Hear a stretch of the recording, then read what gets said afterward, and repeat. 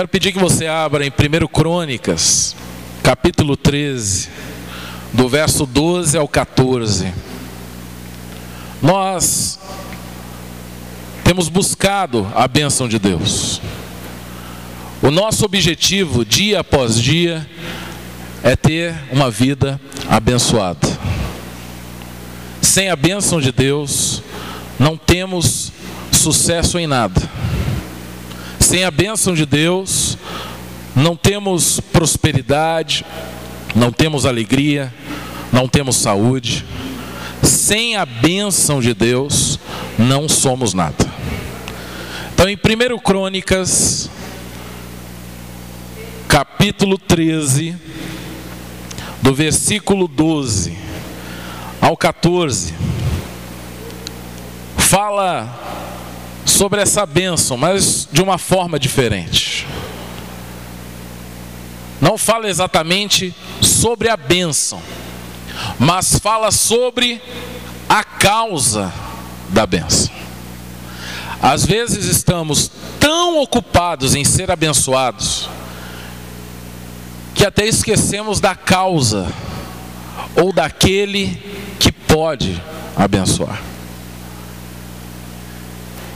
Em 1 Crônicas, capítulo 13, verso 12 ao 14, diz assim: Temeu Davi a Deus naquele dia e disse: Como trarei a mim a arca de Deus?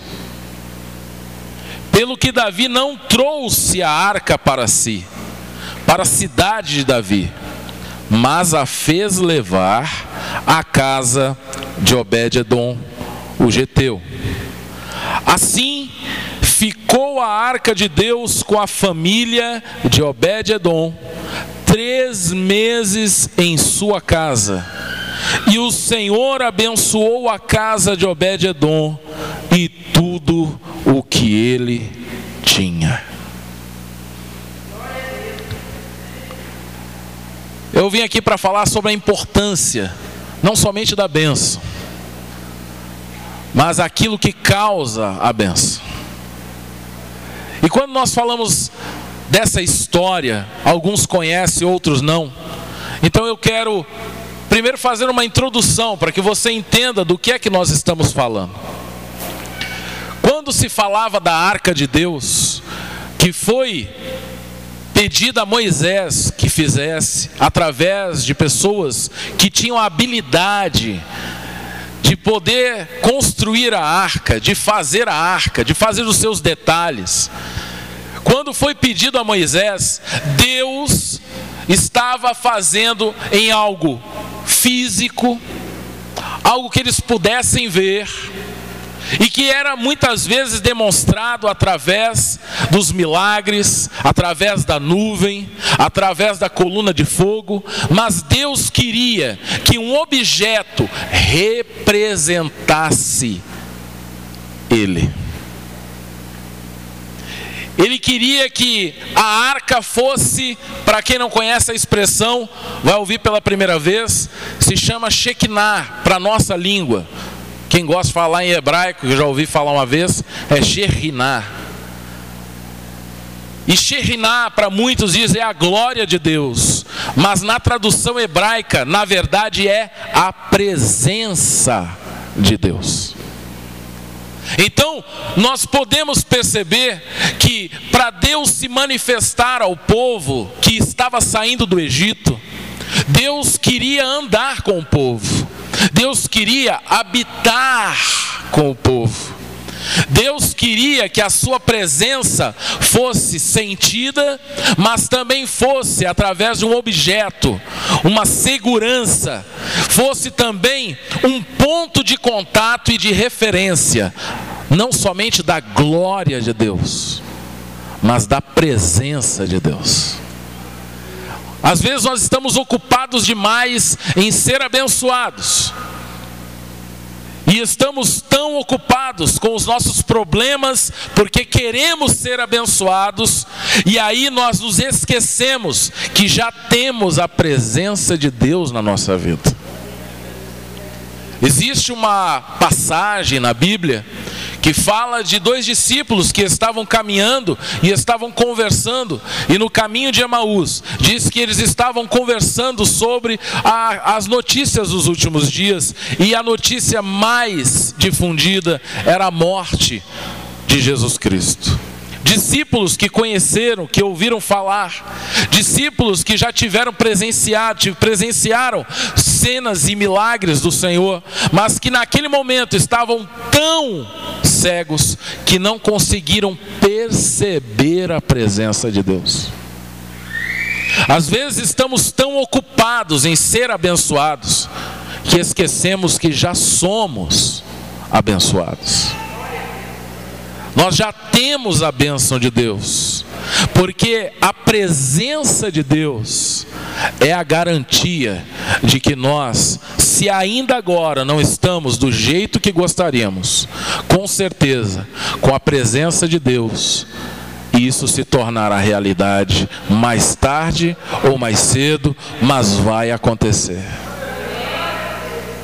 Por isso que a palavra que mostra aqui fala da preocupação do rei Davi, depois que a arca ficou anos e anos longe praticamente de Jerusalém, e ela passou 20 anos na casa de um homem chamado Abinadab. E esse homem, ele passou esses anos todos com a presença de Deus na sua casa. Ele passou por volta de 20 anos com a arca na sua casa. E eu quero ler com você aqui, versículo 5 do capítulo 13. Quem achou, diga amém. Reuniu, pois, Davi a todo Israel, desde Sior do Egito até a entrada de Amate, para trazer a arca de Deus de Quiriate Jearim. Fala comigo, trazer. O que ele estava querendo trazer? Em outras palavras, a presença de Deus. O que garante a bênção das nossas vidas é a presença de Deus. Porque onde Deus está, morte não pode ficar. Onde Deus está, a miséria não pode ficar. Onde Deus está, a doença não pode ficar. Onde Deus está, a perdição não pode ficar. Tem que ter salvação, tem que ter saúde, tem que ter cura, tem que ter libertação, tem que ter prosperidade, tem que ter vida e vida em abundância. Então Davi estava procurando trazer a presença de Deus. Então Davi, com todo Israel, subiu a Baalá, isto é, a Quiriate Jearim, que está em Judá, para fazer subir dali a arca de Deus, diante da qual é invocado o nome do Senhor, que se assenta acima dos querubins. Puseram a arca de Deus num carro novo e a levaram da casa de Abinadab. E Uzá e Aiô guiavam o carro, que era da família de Abinadab. Davi e todo Israel alegravam-se perante Deus, com todo o seu empenho, em cânticos, com harpas, com alaúdes, com tamborins, com símbolos e com trombetas. Quando chegaram à eira de Quidom, estendeu Uzá a mão, a arca para segurar, porque os bois tropeçaram. Então a ira do Senhor se acendeu contra Uzá e o feriu, por ter estendido a mão à arca, e morreu ali perante Deus. Desgostou-se Davi porque o Senhor irrompera contra Uzá, pelo que chamou aquele lugar Pérez Uzá até ao dia de hoje. Diga amém. Aí você pergunta, mas por que Davi, mesmo querendo trazer a presença de Deus, mesmo querendo trazer a arca de volta, mesmo assim Uzá, quando o carro com os bois tropeçaram, a arca deu um balançar, e Uzá tentou segurar a arca para que ela não caísse do carro, tentou ajeitá-la, e naquele momento morreu Uzá. ele foi ferido por Deus. E a gente pergunta, será que não está correto querer a presença de Deus? A questão não é você querer o certo, mas fazer da forma certa. Às vezes nós queremos casar, mas não fazemos da forma certa. Nós queremos um carro, uma casa. É certo, é correto, é legítimo, é bom e Deus deseja. Mas tem que ser da forma certa. Não basta querer o certo, nós precisamos fazer do jeito certo. Uzá estava ali para tentar colocar a arca no seu lugar. Mas o jeito certo que Davi achou, depois de anos, achou que era levando num carro novo, com bois. Mas na verdade a arca deveria ser levada nos ombros. Ela não deveria ser levada de qualquer jeito. Ela não poderia ser colocada sobre um carro de bois, onde os bois, os animais levavam. Não, deveria ser carregado nos ombros dos levitas, daqueles que tinham a incumbência de levar nos ombros. Isso fala da responsabilidade que nós temos e que não devemos transferir para ninguém. Uma responsabilidade que repousa sobre nós, que repousa sobre os nossos ombros e que nós não podemos transferir para ninguém. Nós queremos que bois levem a presença de Deus, mas quem tem que levar a presença de Deus somos nós.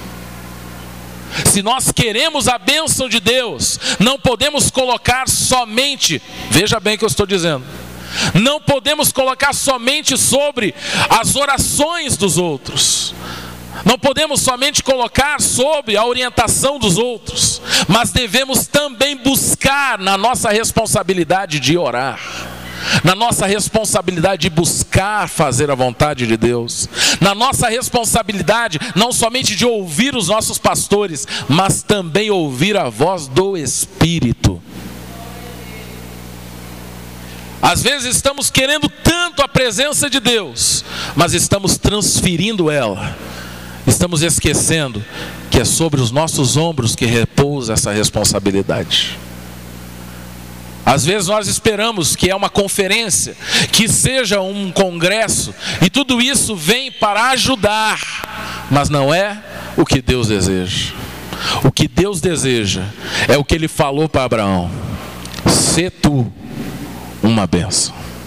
Em outras palavras, seja você aquele que carrega a glória e a presença de Deus. Se nós queremos na nossa casa, se queremos na nossa região que algo venha mudar, não transfira para a polícia. Se nós queremos que alguma coisa mude na nossa cidade, não transfira para o governo. Se nós queremos que alguma coisa mude na nossa quadra, não transfira para a administração. Nós devemos assumir a responsabilidade de que quando nós entendermos quem nós somos, nós vamos ver a diferença que vai ocorrer na nossa quadra, na nossa cidade, no Distrito Federal. Aqui diz que Davi ficou desgostoso, porque ele falou: mas eu estou querendo a presença de Deus. Eu quero a presença de Deus, eu desejo a presença de Deus. E às vezes nós temos esse questionamento, a gente fala: mas eu quero Deus na minha vida. E por que as coisas não estão acontecendo do jeito que deveriam? Porque parece que existe algo que está travando. E eu quero dizer para você, Abinadab passou 20 anos com a arca dentro de casa, mas Obed-edom passou 3 meses, e em 3 meses aconteceu o que em 20 anos não aconteceu na casa de Abinadab. O que é que poderia estar acontecendo numa casa e na outra não? Simples. Abinadab, Uzá, Aiô, que são aqueles que estavam na casa, cuidando durante 20 anos, nós podemos fazer uma conjectura, e quero que você entenda que é uma conjectura do pastor Fabiano, que pode ser que durante o tempo que se passou, até durante as primeiras semanas, até aquelas primeiras semanas havia uma grande reverência de Abinadab, havia uma grande referência da família, mas com o tempo nós temos a tendência de não mantermos a mesma pegada que nós tínhamos no início, e passamos a nos acostumar. Aquilo que um dia na nossa vida se torna algo tão precioso, se cair depois de 2 anos já não faz a mínima diferença, mas quando você acaba de comprar, se alguém encostar, você já vai lá e passa o paninho. A pessoa que compra um celular e ela, quando vê uma manchinha, já passa, porque tem uma marca de óleo na tela.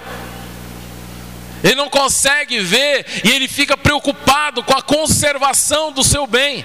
E aquele começa a passar 1 ano, 2 anos, e quando cai no chão diz: não tem problema, vou comprar outro. Nós estamos vivendo um tempo onde as coisas são descartáveis, onde as coisas não precisam durar muito, onde elas são fabricadas também para não durar muito. E hoje nós estamos pensando que a glória de Deus, em alguns momentos, ela pode ser deixada de lado, como algo que nós nos acostumamos. Não, nós temos que dar a devida reverência e respeito àquilo que mais importa na nossa vida, que é a presença de Deus. Mas temos transferido muitas vezes também para outro lugar. Assim como Abinadab, ele não fez tanta questão, porque ele disse: o rei está pedindo, então vamos levar. Mas sabe o que era Abinadab? Ele era um levita. Abinadab sabia dos costumes, ele era alguém que era do povo de Deus, ele conhecia quais eram os princípios para poder se levar à arca de Deus. Mas aconteceu que um homem levita não se deu ao trabalho de rever a sua vida e ver que numa saída da arca, o que é que ele precisava fazer para que ele pudesse fazer do jeito certo. Um levita que esqueceu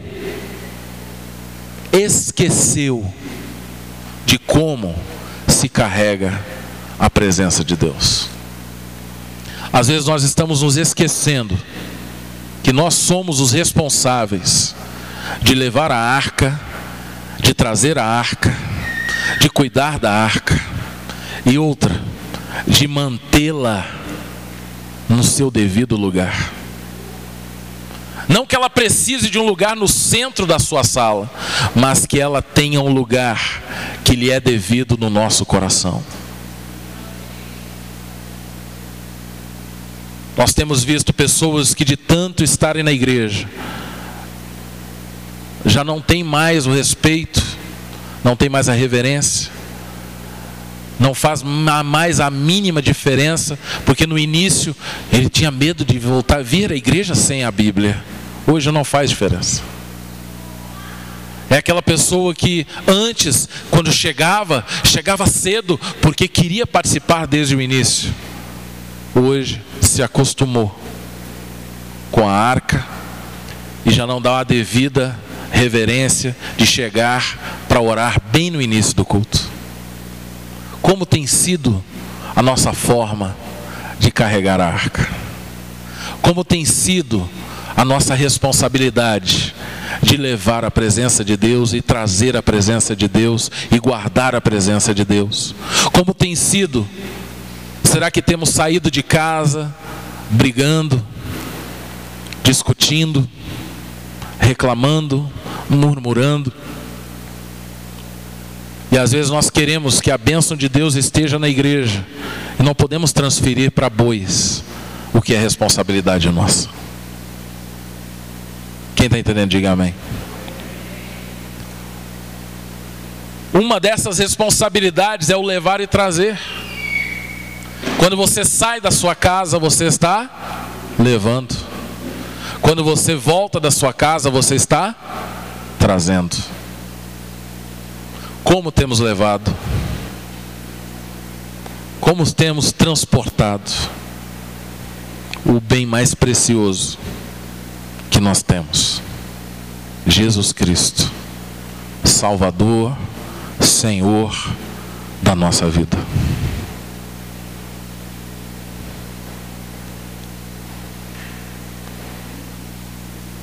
Mas eu quero falar de uma outra situação de responsabilidade. Uma responsabilidade que não pode ser colocada sobre outros carros de bois, mas que tem que ser assumida por cada um de nós. Às vezes nós nos achamos, olhando dessa forma, depois do que eu falei, nós pensamos: mas será que eu tenho toda essa capacidade, já que teria que ser levitas, pessoas escolhidas, que estavam preparadas e sabiam de tudo que deveria ser feito para levar a arca? Será que eu estou no mesmo nível? Porque pensa comigo, a arca estava sendo carregada, de repente um dos filhos do levita ampara a arca. Ele justamente que, se não estivesse carregando do jeito certo, no mínimo era a pessoa certa para fazer. E agora Davi, desgostoso, diz: não vamos continuar. Ele fala: como é que eu vou fazer para levar a arca de Deus? Perdão. Então ele faz o quê? Deixa na casa de quem? Falando mais forte. Você não sabe o nome? Diga comigo: Obed-Edom. Quem era Obed-Edom? Eu quero fazer um relato aqui que eu anotei, que eu acho interessante. A Bíblia nos relata que Obed-Edom morava na beira da estrada que levava a Jerusalém. E quem era este homem? Obed significa servo. Nós estamos muito presos na palavra levita. Hoje o que mais se fala é o levita. E aí se associa a quem? A músico. O resto tudo é obreiro. Não. O Senhor transferiu, porque não está mais debaixo da lei, mas debaixo da graça. O que o Senhor está procurando são servos, porque Ele é Senhor. O servo faz o que o seu Senhor deseja. Obed-Edom, que é também comparado a um escravo, e Edom, que fala de um homem descendente dos edomitas, descendentes de Esaú, um povo inimigo de Israel, que não bastasse era geteu ou de Gate. Um dos maiores inimigos de Israel era de Gate, se chamava Golias. Quem era Obed-Edom? Praticamente de uma linhagem inimiga, que tinha uma linhagem, uma descendência que não estava de acordo com o levita. Mas ele, olha para mim, ele mesmo sabendo que um levita morreu, ele ainda assim aceitou a presença de Deus na sua casa. Talvez você não entendeu. Se um levita morreu e era a pessoa certa, o que você pensaria se você não fosse um levita? Peraí, se um levita morreu e podia carregar, quanto mais eu?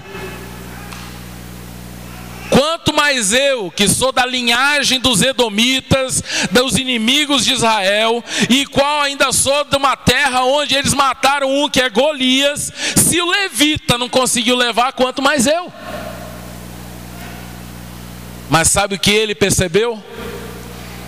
Que a presença de Deus na sua casa era uma oportunidade.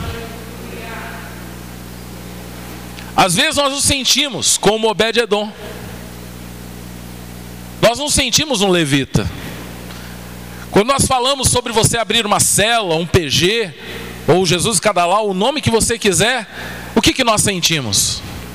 Eu não sou um pastor, eu não tenho um chamado específico. E outra, se o pastor que é o pastor, se aquele líder que já é formado há 5, 10 anos já está sofrendo, imagina eu que sou Obed-Edom. Mas Deus nos deu uma referência de que até mesmo um Obed-Edom pode prosperar quando deseja e ele aceita que a presença de Deus entre na sua casa. Porque o que importa não é a sua linhagem, o que importa não é se você vem de um povo amigo ou inimigo. O que importa não é se você é um pastor, se você é um levita, se você é um músico, se você é um teólogo, se você é uma pessoa que conhece muito sobre Deus, ou se você diz, não, eu sou apenas uma pessoa que está há pouco tempo na igreja, eu só estou na beira da estrada de Jerusalém, eu nem moro em Jerusalém, eu nem sei como é que chega lá, mas eu moro só na estrada que vai para Jerusalém. Mas eu quero dizer para você, Davi aqui representa a oportunidade. Hoje Deus está querendo que a presença dele seja revelada na sua casa. Ele não quer que seja colocado somente sob a responsabilidade. Não, volta para a casa de Abinadab. O que nós faríamos? Espera aí, vamos voltar para a casa de Abinadab. Nem Abinadab queria de volta. Perdi um filho. Mas nós somos como Obed-Edom. Sabe por quê? Olha para mim. Obed-Edom era necessitado. Porque quem era povo de Deus já tinha a promessa que vinha de Abraão. Naturalmente ia ser próspero. Mas aquele que não estava na linhagem, debaixo daquele que era Deus de Abraão, de Isaac e Jacó, e não de Esaú, aquele que estava debaixo dessa linhagem já tinha bênção. Agora, para aquele que é Esaú, aquele que vendeu a primogenitura, aquele que não deu o mínimo valor lá atrás, será que realmente eu posso receber na minha vida a presença de Deus?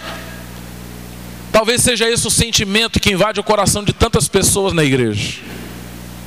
Será que com tudo que eu vivi, com todo o histórico que eu tive, com tudo que eu já passei, com tudo que eu passei o ano passado, eu posso receber na minha casa? Pode, porque só o necessitado sabe o quanto ele precisa da presença de Deus. E uma oportunidade como essa não pode passar em branco. Meu amado, eu estou trazendo uma palavra de que nós hoje temos a oportunidade de levar para dentro da nossa casa a presença de Deus, a arca de Deus, a glória de Deus, porque Obed-Edom experimentou em 3 meses, ele teve a bênção em tudo que ele tinha. O problema é que nós temos medo, porque nós temos um histórico. Não importa o seu histórico, o que importa é se você quer a presença de Deus. Às vezes nós estamos olhando para as nossas condições e vendo se somos realmente merecedores. Nunca seremos, porque é graça, é favor de Deus. E existe alguém que está hoje passando e dizendo: olha, você está muito preocupado em só ver eu passando, mas Jesus está dizendo: desce, porque hoje eu quero entrar na tua casa.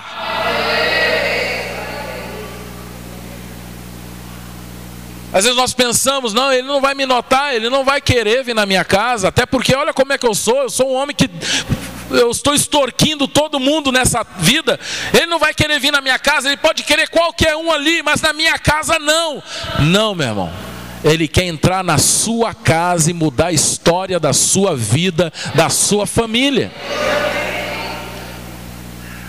E quando nós falamos de alguém abrir um Jesus em cada lar, ou abrir um PG, abrir uma célula, não estamos falando de uma liderança, onde nós queremos uma rede, uma pirâmide de conquista, onde cada um faz mais tanto. Não, nós estamos vendo, é oportunidade. Obed-edom não ficou preocupado se a arca ia ocupar um lugar da casa dele. Ele não ficou preocupado se a arca ia matar alguém na casa dele.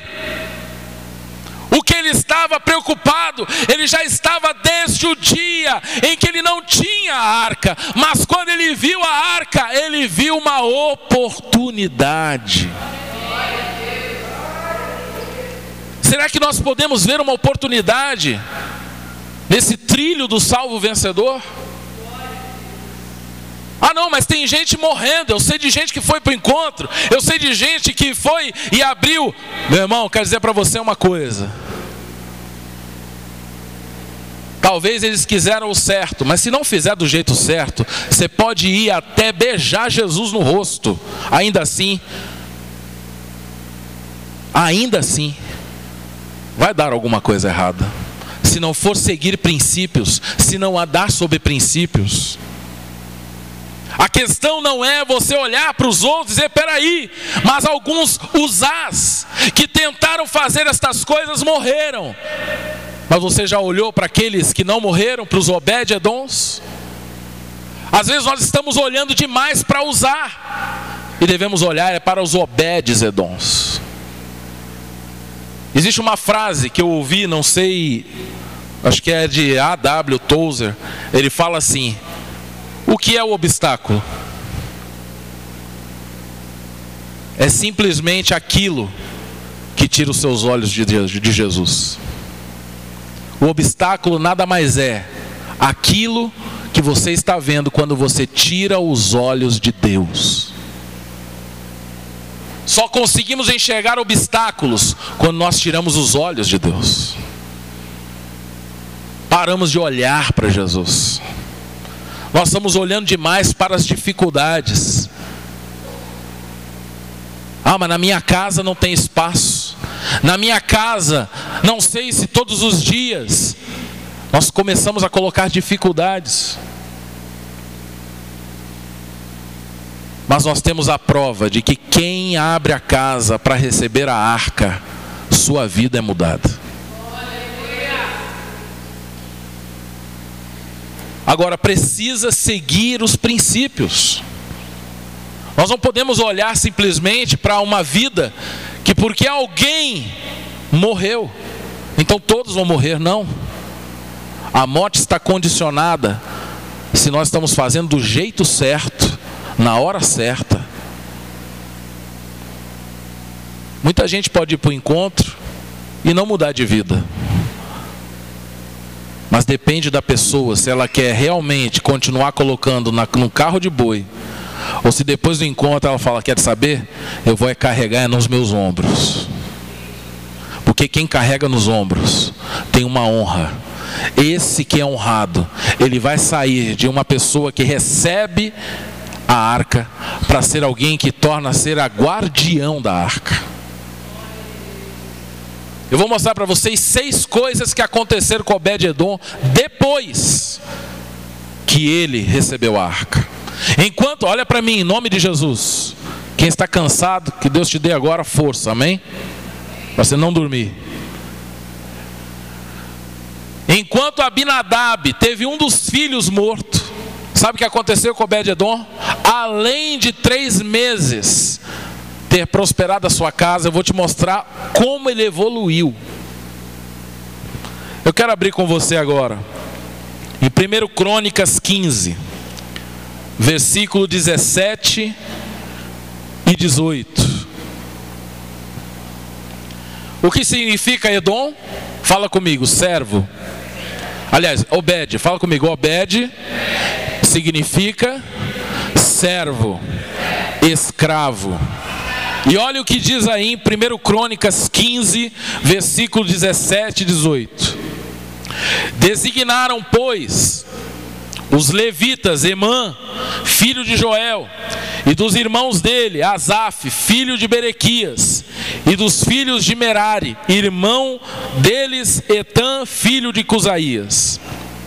E com eles, a seus irmãos da segunda ordem, Zacarias, Beni, Jaziel, Semiramote, Jeiel, Uni, Eliabe, Benaia, Maacéias, Matitias, Elifeleu e Miqunéias. E os porteiros... Quem está lendo, diga amém. E os porteiros... Obed, Edom e Jeiel. Agora ele não era somente aquele que deixou a arca chegar na sua casa, mas agora ele era o quê? Porteiro. E tem muita gente que não sabe o que acontece às vezes na igreja. Às vezes a gente começa a ver uma pessoa que não pode estar lá na frente, mas qual é o desejo dele? Eu vou ficar na porta recebendo todo mundo. Isso para quem faz é uma honra. Hoje eu estou pregando, mas o missionário Getúlio Mapa me colocou uma vez dizendo assim: você quer ajudar? Quero. Então fica ali na porta e cumprimenta todo mundo que vai entrando. Obed-Edom agora não era somente aquele que estava com a arca dentro de casa, mas agora era um dos porteiros. Você sabe o que significa? Que quando você está com a presença de Deus na sua vida, na sua casa, você não consegue ficar do jeito que você está. Você tem desejo de crescer. Você tem desejo de crescimento. Bom, não é porque você quer crescer para aparecer. Olha para mim em nome de Jesus. Não é porque você quer aparecer, mas é porque você não quer perder de vista a arca de Deus. Obed-Edom viu que a arca estava saindo. 3 meses ficou na casa dele. Só que quando saiu, o que foi? Eu imagino tipo assim: Davi, deixa pelo menos eu fazer alguma coisa, porque eu aprendi o quanto a arca é importante na minha vida, e eu quero fazer alguma coisa. Eu imagino dizer: então você vai ser porteiro. Mas não parou por aí não. Fala comigo, de escravo, Obed-Edom foi a porteiro. Agora de porteiro, fala comigo, de porteiro a músico. Olha o versículo que está aí mais à frente, versículo 19 ao 21. Assim, os cantores Emã, Asaf e Etã se faziam ouvir com símbolos de bronze. Zacarias, Aziel, Semiramote, Jeiel, Uni, Eliabe, Maacéias e Benaia com alaúdes em voz de soprano. Matitias, Elifeleu, Miqunéias, Obed-Edom. Jeiel e Azazias com harpas em tom de oitava para conduzir o canto. De escravo para porteiro, e de porteiro para músico. Agora ele não queria só ser porteiro, ele queria o quê? Ser músico. Não, eu quero também adorar a Deus. Agora fala comigo, de músico. Irmão, quem está aqui diga amém. Receba a cura agora, em nome de Jesus. Quem é mudo, fale agora. Então agora, vamos lá, diga comigo, de músico a guardião. Por que guardião? 1 Crônicas 15, no versículo 24, olha o que diz aí. Sebanias, Josafá, Natanael, Amazai, Zacarias, Benaia e Eliezer, os sacerdotes, tocavam as trombetas perante a arca de Deus. Agora ele não é mais porteiro lá atrás, porque a arca ela não fica atrás, a arca fica na frente. E os sacerdotes iam perante a arca. Então agora ele não estava mais atrás, ele já estava mais à frente. Ele agora não era só porteiro, não era só músico, agora também era um dos guardiões. O que acontece quando vem uma autoridade na frente? Vem os batedores, ou vem os seguranças. E agora ele não era mais quem estava lá atrás na portaria, não era mais o que estava tocando, agora ele era o guardião. Agora fala comigo, de guardião. O que mais que ele poderia ser? De guardião, eu vou deixar você entender. 1 Crônicas 16, versículo 37 e 38. Já estou terminando. Então Davi deixou ali diante da arca da aliança do Senhor a Asaf e a seus irmãos. Para o quê? O que está escrito aí? Para ministrarem continuamente perante ela. Então, de guardião, ele passou, olha o que diz aí: perante ela, segundo se ordenara para cada dia. Também deixou a Obed-Edom. Quem também estava ali para ministrar? Então ele passou de guardião agora a ministro.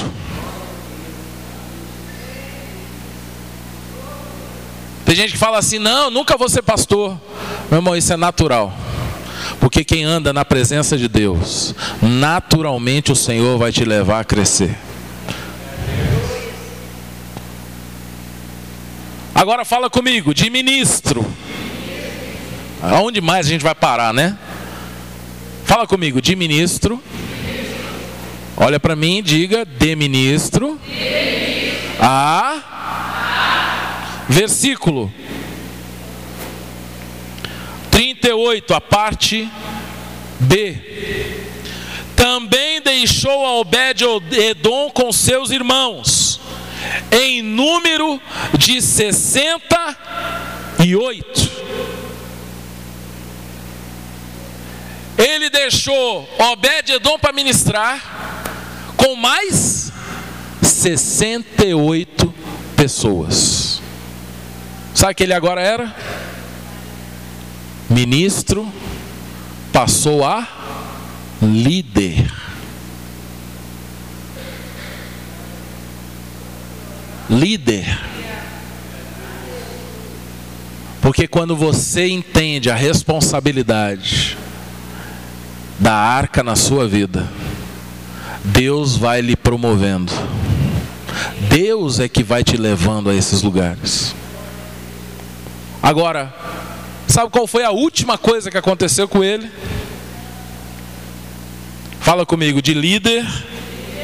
Aí você vai falar assim: ué, peraí, ele regrediu? Não. Fala comigo, de líder a tesoureiro.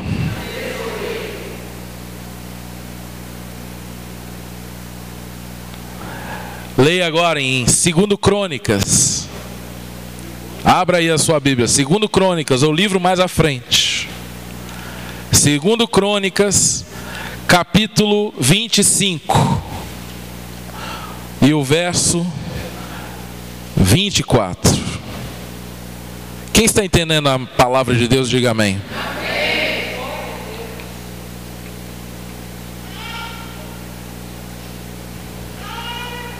Quem achou, diga amém.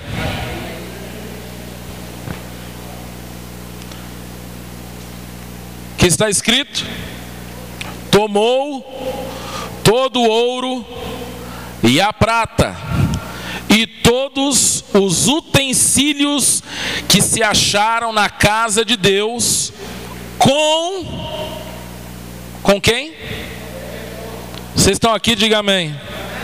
Eu estou achando que não. Quem está aqui, diga amém.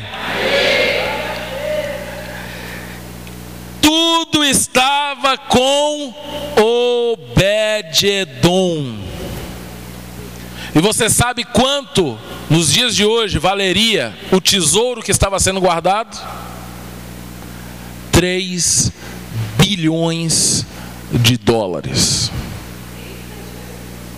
3 bilhões de dólares. Agora eu quero que você entenda. Por que tesoureiro?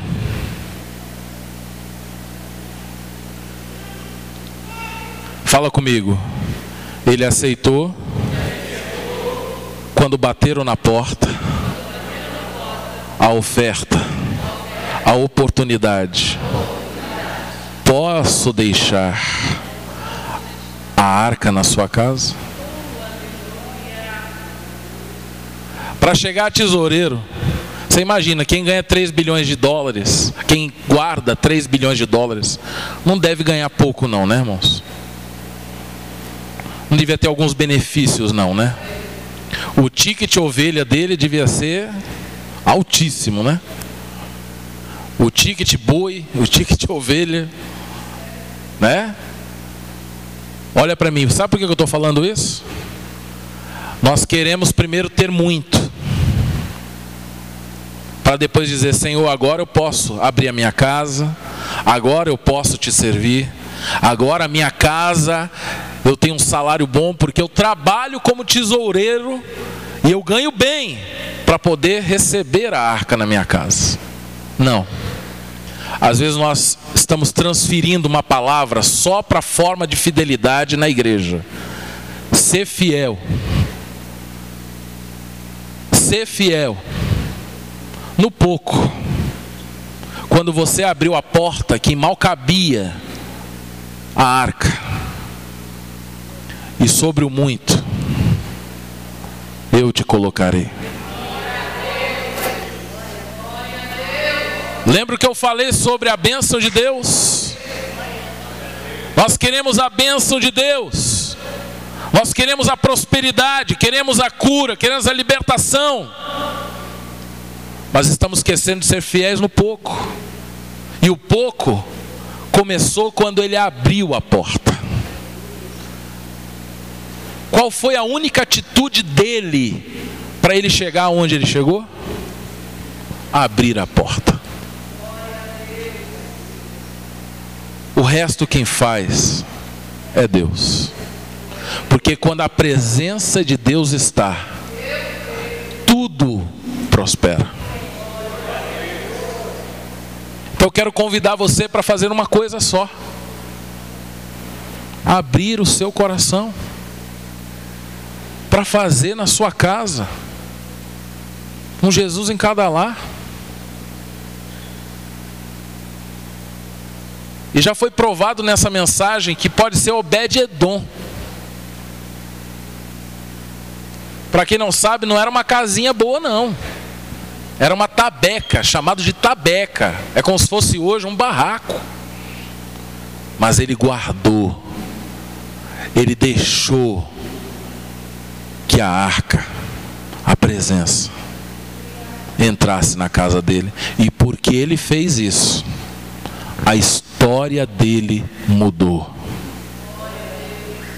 Talvez você esteja primeiro esperando a sua história mudar. Na verdade, hoje Deus está dando uma oportunidade. E eu quero saber nessa noite, tem alguém aqui que está ouvindo?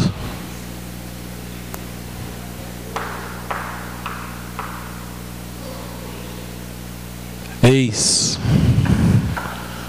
que estou à porta e bato. Talvez a gente fique até emocionado, porque sabemos que é Jesus que está batendo. Eu ficaria triste, porque se eu ainda estou ouvindo ele bater do lado de fora, é sinal que ele ainda não entrou na minha vida. Se eu ainda só estou escutando ele bater na porta, é sinal que quem não abriu a porta fui eu. E coisas na minha vida não estão mudando, porque eu não recebi a oportunidade. Eu quero agora pedir para que você fique de pé.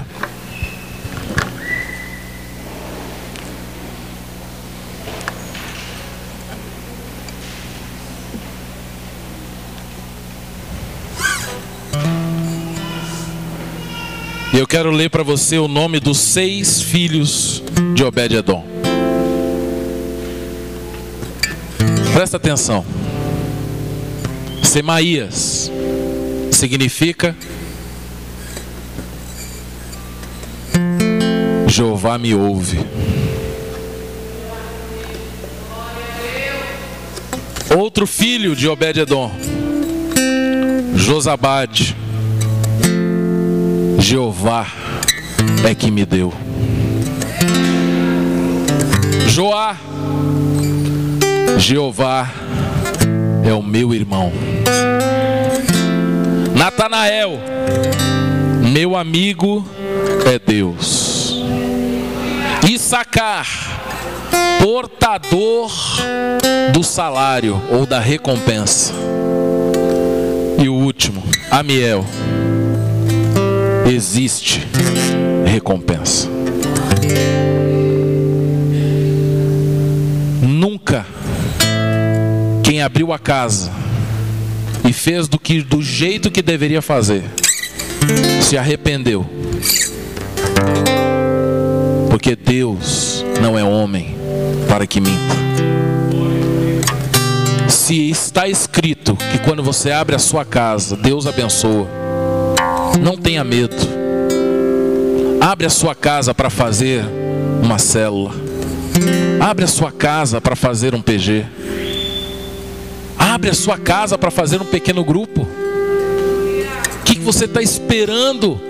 É a oportunidade da Arca de Deus entrar na sua casa.